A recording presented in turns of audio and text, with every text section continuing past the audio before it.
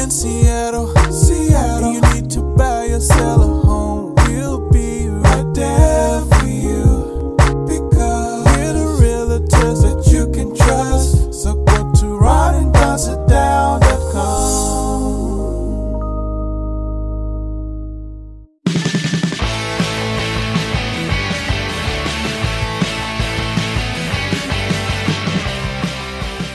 You're listening to my dad's podcast. It's the Ron and Don Show, only on ronanddonradio.com. Hey, you guys, what's going on? Welcome to episode 472 now of the Ron and Don Show. And yeah, we are live from the Les Schwab studio. What is up, Ron and Don Nation? Hey, coming up on the Ron and Don Show, we got some letters, so we'll hit the mailbag. Also, we got to talk about Dave Ramsey, who is a very conservative investor. But a lot of people turn to him, especially when they've gotten themselves in trouble very young, especially when you're in credit card debt. So you may have heard his radio show. He's on over 600 radio stations around the country. And he has said something very interesting about whether or not you and I should buy a house right now. Before we get to that, though, let's get to this. Looks like another NFL team is going to be for sale. And if you remember, earlier in the year, the Denver Broncos were for sale. And then from out of nowhere, all of a sudden, the Walton family shows up because they haven't made enough money in America yet. So, of course, you know the Waltons. They own Walmart. I don't know if you've ever read Sam Walton's book. I really like Sam Walton. I don't like his kids and his grandkids. I just don't. And if you look at the top 25 people in the United States and you look at their wealth, 7 of the top 25 wealthiest people that have the last name of Walton. Here's the reason why, in my opinion, the Broncos wanted the Waltons, because it used to be at the end of the day, it was just, you know, the guy or the institution or the LLC with the most money could step in and they could buy a football team. It's not that way anymore. Jeff Bezos has been trying to buy a football team for quite some time now, right? And you think if anyone could get a deal done when it comes to having a lot of money in your pocket, but all these guys now that are competing for these teams, they're all billionaires. Here's what the Waltons can do, though, for the NFL. Because, yeah, they make a lot of money, lots of money when it comes to TV rights, but they make even more money when it comes to the licensing rights of all the NFL apparel that's out there, all that stuff that you and I buy. They found out a number of years ago that, hey, women like football too, and they don't want to wear a guy's jersey. Next thing you know, they have this woman's. And so all these NFL teams, they share in this revenue together. And boy, wouldn't it be great to have all your merchandise, if you're in the NFL, not only in Walmarts all around the country and all around the world, but also online. That's why I think the NFL, they picked them. At the same time, you have someone like Jay-Z going, hey, I'm a billionaire. I can afford a team. I can put a team of people together. And there's been no interest in that. Now they're talking about the Washington Commanders being for sale. And Ron, Jeff Bezos' name is coming up again. And I think when it comes down to it, he's a billionaire that has a lot of leverage, and like the Waltons, he can put NFL merchandise in a lot of places and make a lot of money for all these owners. What say you? Well, he already has. Like Amazon, you can buy anything with the NFL logo on it. He paid an incredible amount of money to get the Thursday Night Football package exclusively. NFL already likes that. They see the future of the league is in streaming and in gambling. Because Thursday nights have done really well. That now they put it on the Amazon platform. You have to watch it on Amazon Prime. It's done very well, 18-49. They have numbers right now that they are seeing on Thursday night that they aren't seeing on Saturday, Sundays, or Mondays with a younger crowd that's watching the product. A lot of those younger people don't have traditional cable packages. They have streaming. And so they're able to watch it. And when it's available, they do watch it. The other thing that's the X factor, he owns the Washington Post. And if you remember that deal several years ago, and I actually believe Jeff Bezos on this. I believe he's from Virginia, venerated the Washington Post, and he saw that it was, the media landscape has changed in large part to people like him. To the digital space crushed physical newspapers, and he stepped in. I think he really, his childhood grew up loving the Washington Post and was like, hey, it's a lot of money, but not by my standards. I'm going to come in, buy this paper, kind of be arm's length. Like, I'm not going to run it like Rupert Murdoch runs it. Like, let them still be the Washington Post. So I think his ties to that area, from his just heritage of where he grew up, the fact that he owns the newspaper in town, and also has some of the deepest pockets in the world, and then this streaming franchise taking Thursday Night Football. I think the other NFL owners want him in, and they want Dan Snyder out. I wouldn't be surprised if they don't try to force that sale. The thing is the price has been ratcheting up and up and up. Dan Snyder is going to want to be the most ever. Like, for him to sell, it needs to be the most amount of money ever spent on a professional team in America. Saying $7 billion. Right, and the Waltons and the Broncos are $4.8 billion. But he didn't even know the name of the commissioner. Like, he called him Roger Goodell. So, like, the guy from Walmart doesn't know anything about football. That's why he brought in Condoleezza Rice, because Condoleezza Rice is his football brain, which was smart to do. But I agree with you that it would behoove the league, in my opinion, to bring in someone like a Jay-Z, not necessarily Jay-Z specifically, but someone like a Jay-Z that's more pop culture, has is African-American. Like, I would prefer that. But the 31 other owners, they are enamored with billionaires. They love the billionaire set. That's what they all aspire to be. That's the playing field in the sandbox that they want to be in. And so they don't want to be in the hip hop apparel game. They want to be in the Jeff Bezos game. Yeah. So let's bring it on home. Seahawks. I haven't seen Paul Allen's will, but they said that the team, when it's sold, is to stay here in Seattle, and the profits from the team being sold, that those profits should be philanthropic. That was very important to Paul, and that's no BS. I didn't know Paul, but I know I'm close to two people that work with Paul, and when he knew that he was dying, that's when he did away with a lot of boards.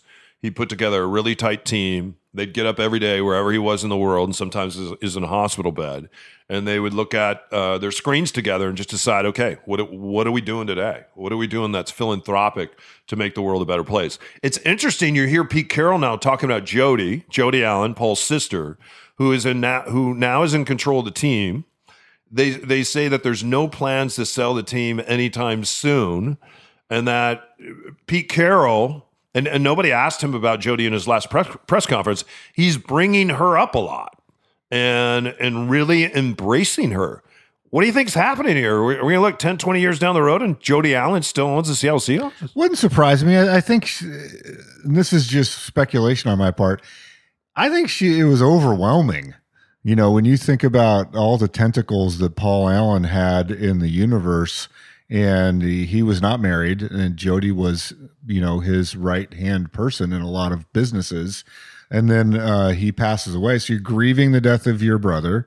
And then all of these properties and these institutions and these different things, the spotlight now comes off of Paul Allen and goes to you. And let's not forget, he had some pretty good mental horsepower. Like, Paul Allen was no dummy. Amazing. And so the bandwidth that he had and the way that he thought about the world, like, in my mind, not many people could have jumped from Microsoft when he did and just say, set his ego aside and hand things over to Ballmer and to Bill Gates. Like, that I think doesn't get enough praise of, like, his second act of getting out at the right time, in a sense, and then pivoting to all the stuff that he did. I walk by the Paul Allen Brain Institute a couple times a week, and they are, if you literally decoding the human brain in that building to help with stuff that killed Paul Allen and killed his mom. Kills a lot of people every year. So it's like he put his money into some interesting things. So to bring it back home, I think Jody Allen, for that first phase when we heard, she's going to sell. It's like, dude, the Seahawks are not even in probably the top 10 most important things to her. Well, I would disagree. I think they're pretty important. Now they are. If it's a but $7 billion team. at the time when Paul Allen died, I don't think it was even on her radar screen. I think she was thinking about losing her brother, what it meant to their family, and then she had to look at stuff like the Brain Institute, look at all the I think that she enjoys the real estate part of it more than the football part of it. So Vulcan Ventures, look at all of that stuff, all of these assets around the world. There's yachts and planes and museums and all that stuff. I think that she was more focused on those enterprises. And it's like, okay, I'll figure out these sports franchises. Like that was Paul and my dad. That wasn't me. I had a really surreal, a number of years ago, and my friend George and I shared tickets together for the Seahawks. And I was reading Paul Allen's last book at the time, and it's a really short, quick read, you guys. And it's not like reading something that Bill Gates wrote. Is that Idea Man? Is that what? Paul Allen wrote it for the rest of us.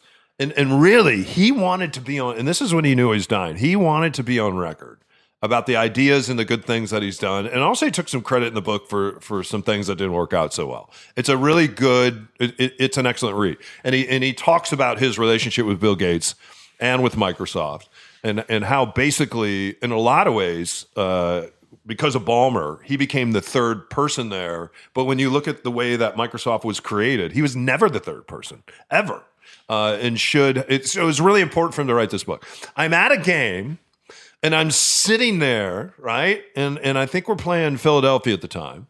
And Nick Foles down, and he can't hear. And the reason he can't hear is because of the stadium that Paul Allen created. And the reason he created this, Paul Allen, he created the stadium this way. If you ever have any time, and it always blows people's minds when we go out on a boat and we'll look at where the University of Washington plays. And I say, look at that stadium. And then the next time you're at Seahawks Stadium, take a good look at that stadium. It's the same stadium. In fact, the Seahawks Stadium it is the smallest stadium in the NFL because of where they had to wedge it in down in that area, down where the Kingdom exploded and imploded. So he made sure, because initially what he wanted to do was restore that stadium where he grew up, and his dad and he would go to the stadium and they watch the Washington Huskies play. He wanted to restore that. And when Mountain Lake people around there said, no, we're not interested, because he was going to restore it and have the Seahawks play there on Sunday. And they did that, if you remember, for a couple of years. So they pivoted down here. So I'm sitting in the stadium that is so damn loud because of the stadium that he created. I'm reading his book, and then I get a text message saying that his company has located the last ship. There were 414 ships that went down that were connected to the U.S. during World War II. And the last ship to go down was taken down by a Japanese sub, number 414. And what's interesting, this sub had never taken down a ship before. It was the USS Indy. And this was a ship that would transport the two bombs from the Manhattan Project over to Japan. Those bombs would get dropped. And then as the USS Indy was heading back to port, it was sunk. And then if you ever have a chance to read that book, you find out what happened to these men. In Harm's Way. Yeah, In Harm's Way. It's a great book. And we've interviewed the author as well. That's mind-blowing. You're sitting there in a stadium he created with a team that he owns. You're reading a book about the things that he has done. And then his company at the same time on this Sunday afternoon has found the USS Indy, and they've decided to not let anyone know exactly where it's at. I think it's in 28,000 feet of water. We know that because he feels like it's a graveyard and nobody has any business going down there. Anyway, Paul Allen, pretty extraordinary guy. I wonder if someone like Jeff Bezos could keep up with that. Anyway, we'll see you on the other side of it. Hey, it's Ron and Don here for our partners for over a decade, Les Schwab. And you know what? Winter is on the way. I hate to say that, but winter is on the way. It might not feel like it right now. It is right around the corner. So if you have designs like I do, I bought my Epic Pass. I want to go skiing this year. You've got to make sure your tires are on point. And that's what Les Schwab is all about. So right now they're doing their fall tire sale. You can save up to $200 on a set of 4 select tires with Les Schwab financing, just in time for winter driving. Schedule your appointment right now online at leschwab.com. That's Les Schwab Tires, where they've been doing the right thing since 1952.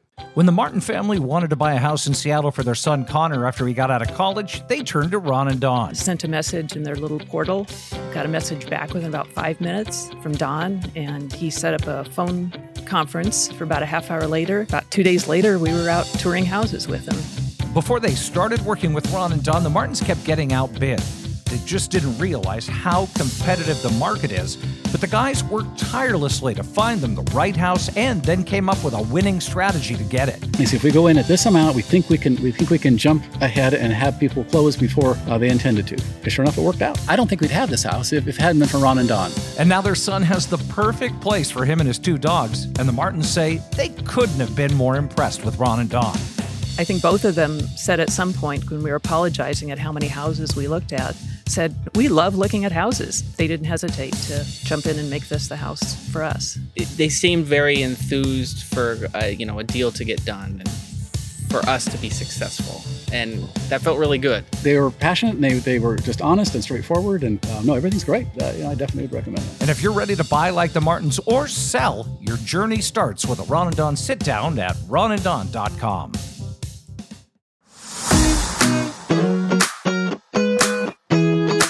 You're listening to The Ron and Dawn Show on the Ron and Dawn Radio Network.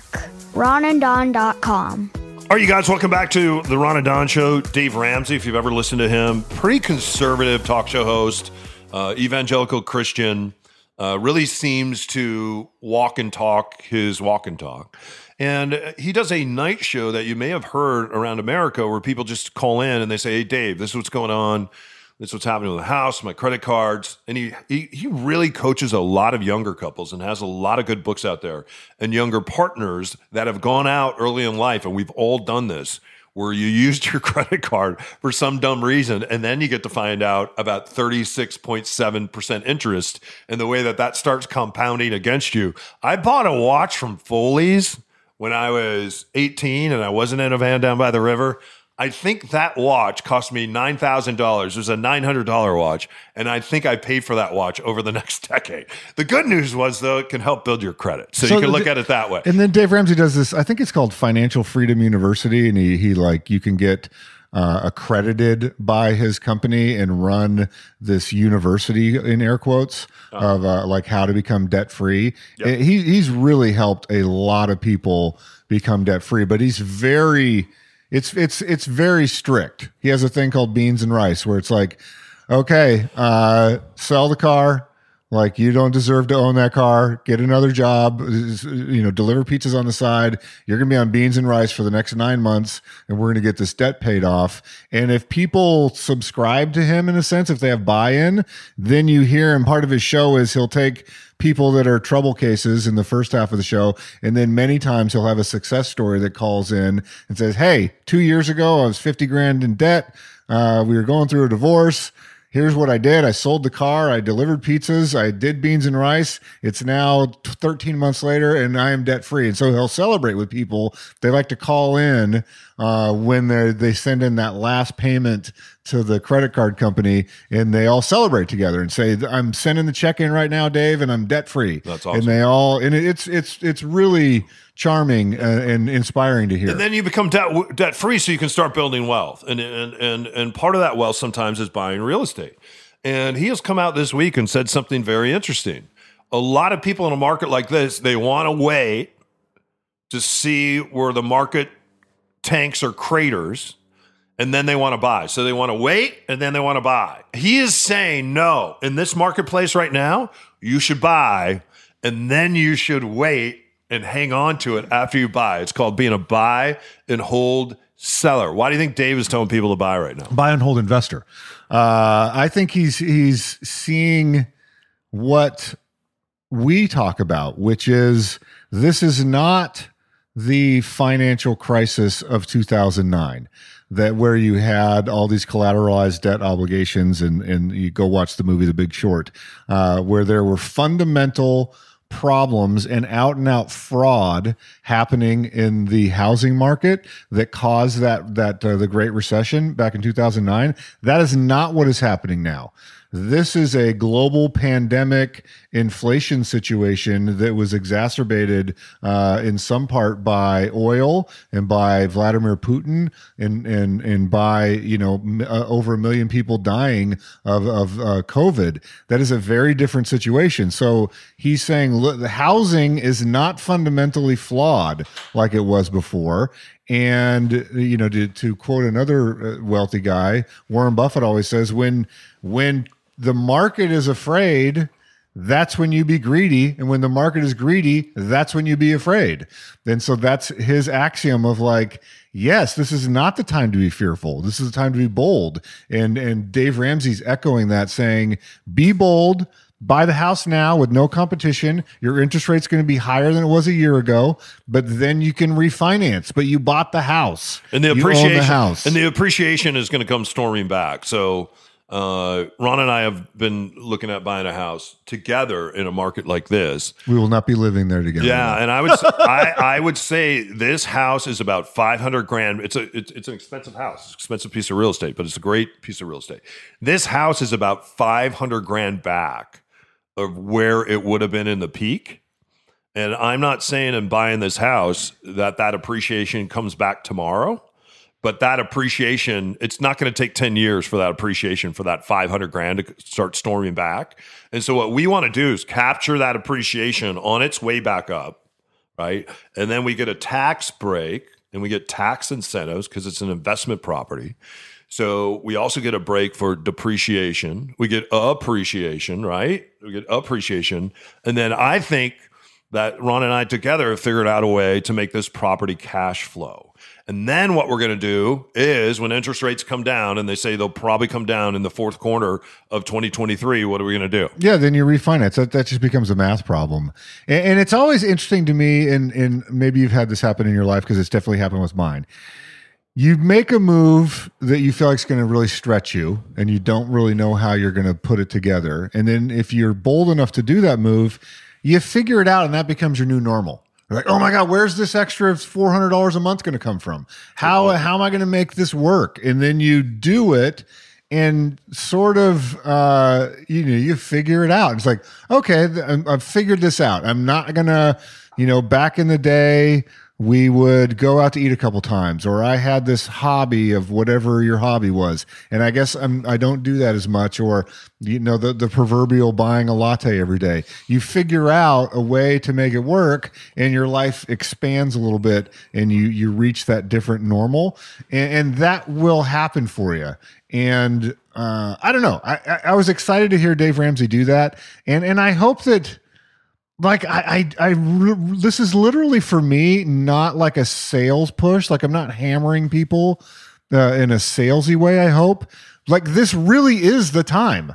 Like, if you don't follow this stuff closely, this is not a sales pitch. Like, there were so many people that got bruised and battered by the market when it was going just gangbusters, and they missed out on these huge escalation prices and did not get into the neighborhood they wanted, or the school district they wanted, or the home that they wanted.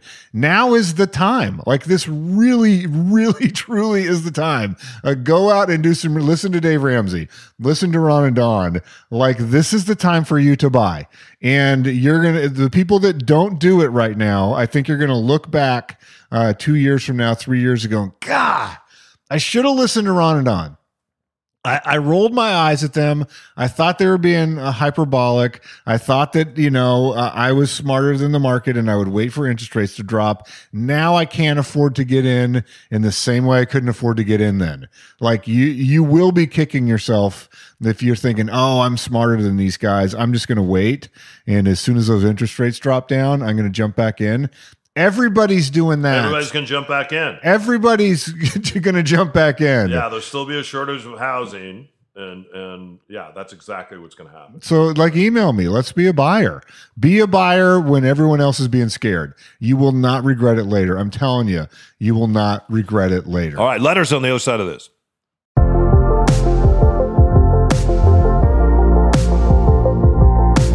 Hey, you guys, I'm sitting here with Mitch Weeks right now, one of the great sponsors of the Ron and Don Show. He is a mortgage broker, and you can find out more about him at mitch.loans. Hey, a really cool time to be creative when it comes to being a buyer, and there's sellers right now that are stepping up and saying, let me help the buyer by doing something called a buy down, right? Yeah, they are, and it's one of those things that's beneficial for both sides. Sellers give money up front for the buyers to buy down their rate and save money for the life of the loan. It's a really creative solution, really working for a lot of people. Yeah, there's also something called a 2-1. What's a 2-1? A 2-1 is where you get your rate bought down 2% for the first year, 1% for the second year, and then after that, you're home free in your current rate. But it's great savings up front, and then you have a chance to refi over the next 2 years. Yeah, good news, good time to be a buyer, good time for sellers to be creative and help that buyer. And Mitch, you can help everyone. How do people reach out? Go to mitch.loans, set up a meeting, and let's figure out a creative solution for you. All right, you guys, welcome back. Let's get to letters. If you want to reach out to us, ronandonsitdown.com. You can send us a note. If you want to sit down about real estate, great. And if you just want to send us a note, get signed up for the newsletter. And that way we can stay in touch with each other. Letter number 1 comes from Kara. Kara worked at Fly Homes, just got let go at Fly Homes. And she's looking to go to a place like Redfin. And she, again, in just getting her real estate license, she said, is this a good time to be entering the real estate market?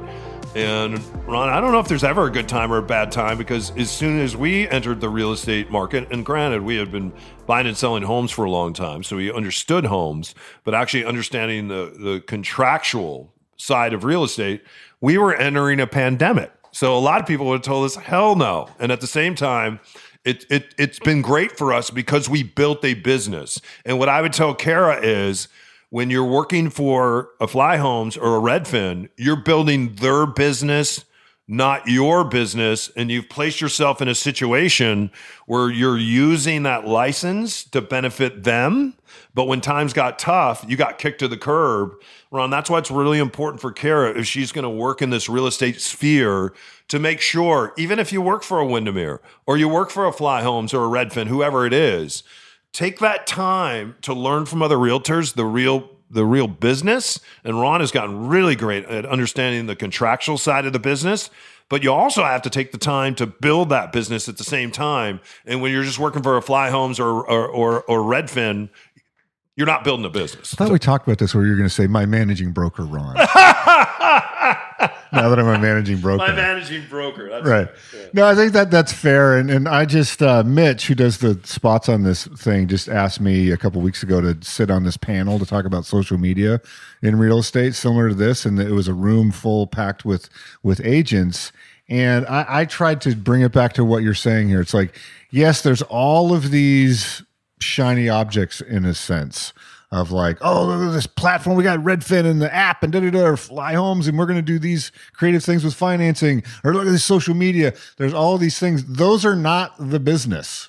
Those are part of a business, but it's not the business. And so what is the business? And that's really the billion-dollar question. The million-dollar question is like, what are we going to do to have clients do transactions and have happy people on the end? Like, that's really the way I think about it, is like, we are in the people happy business.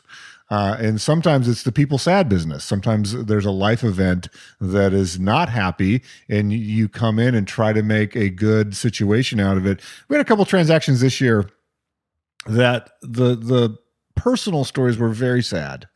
And people, though, trusted us. They thought, wow, I need someone I can trust. This is emotionally really hard right now. Who is that person? And they thought of you and me, which made me very honored to jump in there. And so what is your business? Your business is not all these shiny objects. Your business, to me, is I'm going to be in the business of people, meeting them where they're at, and helping them get to a different phase. And that takes some expertise, but it also takes some know-how, like you said, in the technical aspects. Yeah, and nobody prepares you to walk into a place like we did a number of times this year, and somebody had committed suicide there, and nobody prepares you to walk in somewhere where someone is mourning the loss of a partner that they lost. And now here they are sitting with all their partner's stuff and they're paralyzed and they don't know what to do. It was some of the hardest things we faced this year, but we faced them together.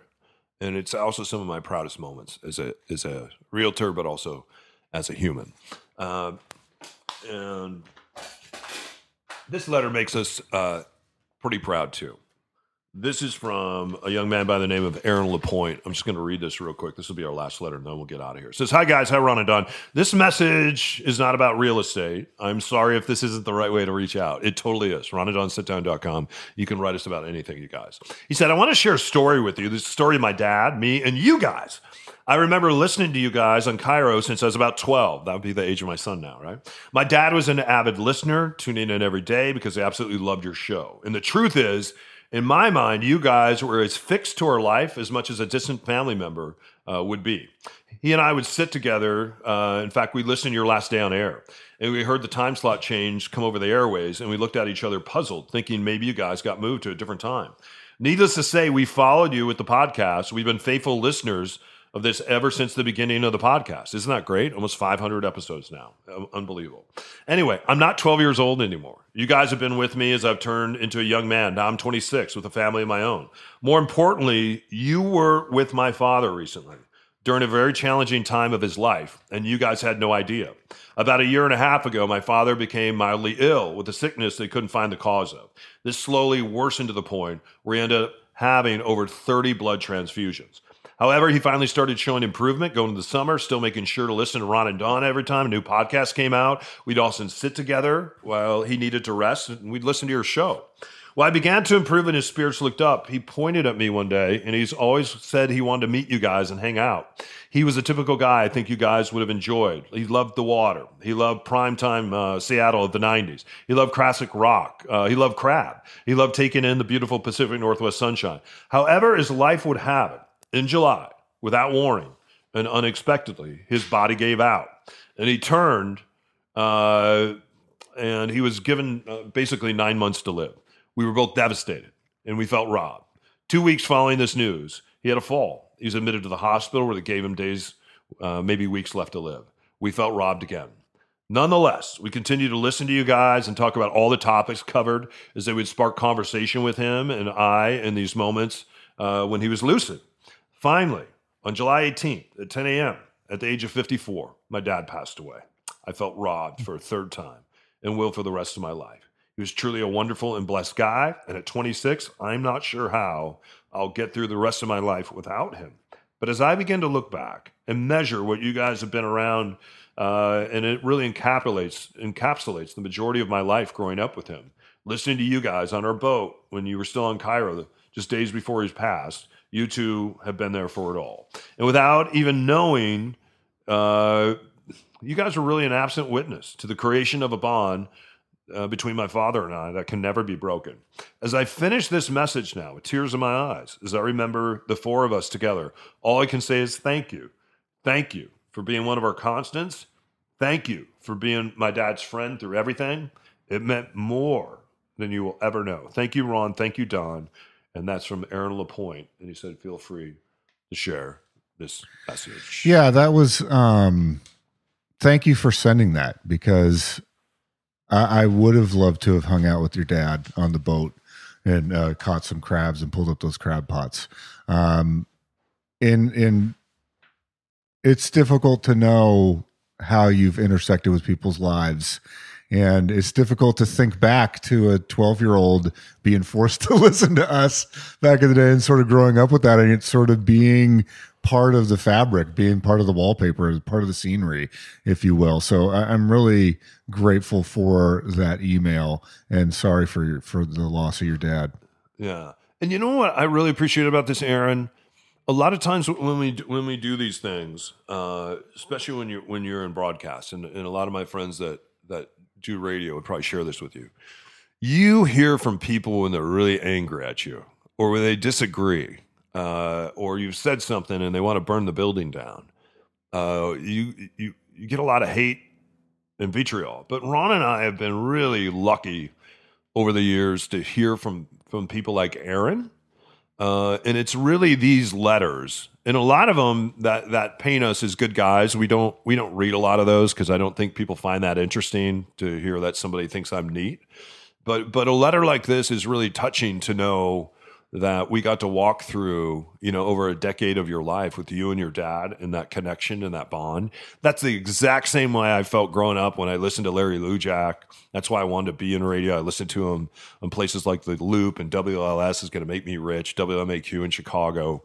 And then even New Mexico, listening to 77 KOB, the voice of the great Southwest, the mouth of the South down in New Orleans, the Big 8-7, all that, KOA radio. And I could go on and on about all the people that I listened to and I felt this connection with over the years. So I am deeply moved and deeply grateful. And if you, Aaron LaPointe, and your dad are the only one listening to this podcast today, and the statistics tell us it's a lot more than you guys, I think we'd still keep doing it because we're very, very appreciative. And I just tell people, don't forget, if there are people in your life, and I don't mean necessarily broadcasters, but people you really love and care about, funerals are so dumb because we tell people how we feel about them after they're no longer around. I don't get that, right?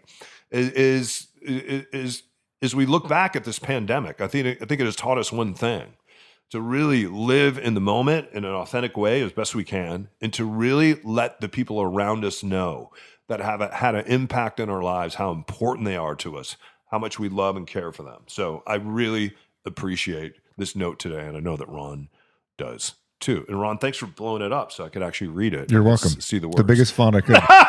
So it took 17 pages of paper. Hey, and I think on that note, if you want to reach out to us and join us in our new venture, we're not the guys on the radio anymore. We are now your realtors, and we do a podcast. Let's plan for 2023. Let's make a family memory. Like I think of him saying, now I'm a family man myself. I have a wife. I have kids. Maybe you're in that spot where it's like, I need a bigger place. My family is growing. Or maybe you're having a parent that's going to move in with you. Your life circumstances changed, and 2023 is going to be your year. Let's not just be the guy you hear a voice on the radio, but let's get involved with each other and make that dream a reality. Well said, Ron. Hey, you guys, head up, shoulders back. You listen to the Ron and Don Show on the Ron and Don Radio Network. Now keep your head up and your shoulders back, and keep blowing that trumpet, and we'll see you next time. Only on the Ron and Don Radio Network.